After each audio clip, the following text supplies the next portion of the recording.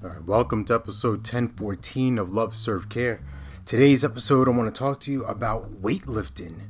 Yes, weightlifting, because I just got a beautiful experience of watching these gladiator powerlifters in this video from C.T. Fletcher. He's a famous just weightlifting legend, and the title of it really intrigued me.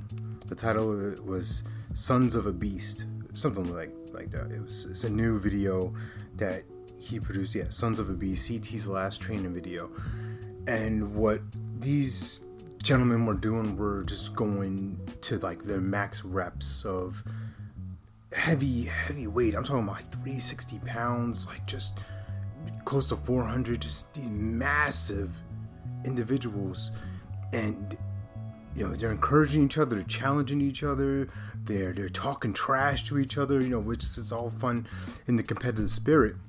And one phrase kept coming up, right, as it was motivating each guy to go to their max and go to this next level, right? There's people doing 25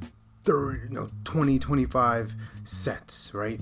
Maybe a 5, maybe a 10, people were getting up to 200 reps, 190 reps. And there was one thing that was coming up over and over. It was, there can only be one. There can only be one.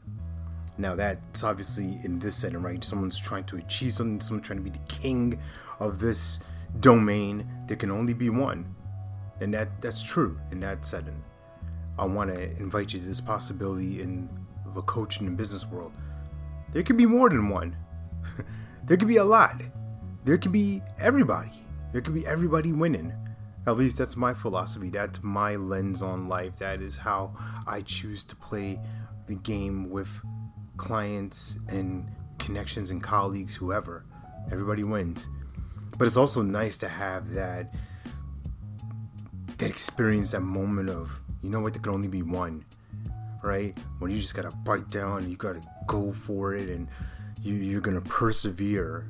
And I love that opportunity to show myself resilience, to remind myself of, hey, what I got left in the tank, what I thought I had was my max level. I haven't even scratched the surface. I go way beyond that.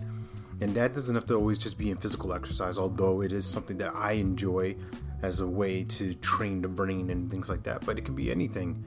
So I want you to find that thing for you, of like, where is it that you can only be the one? You're the one to do this. And it might sound like a contradictory thing. Like you said, there can only be one. There can always be many. There could be, but maybe not. Remember, you're born to live your life in abundance. You're the master of your future. You control your freedom, and you have complete dominance of your thoughts, your emotions, and your habits. Take care. God bless. Stay blessed.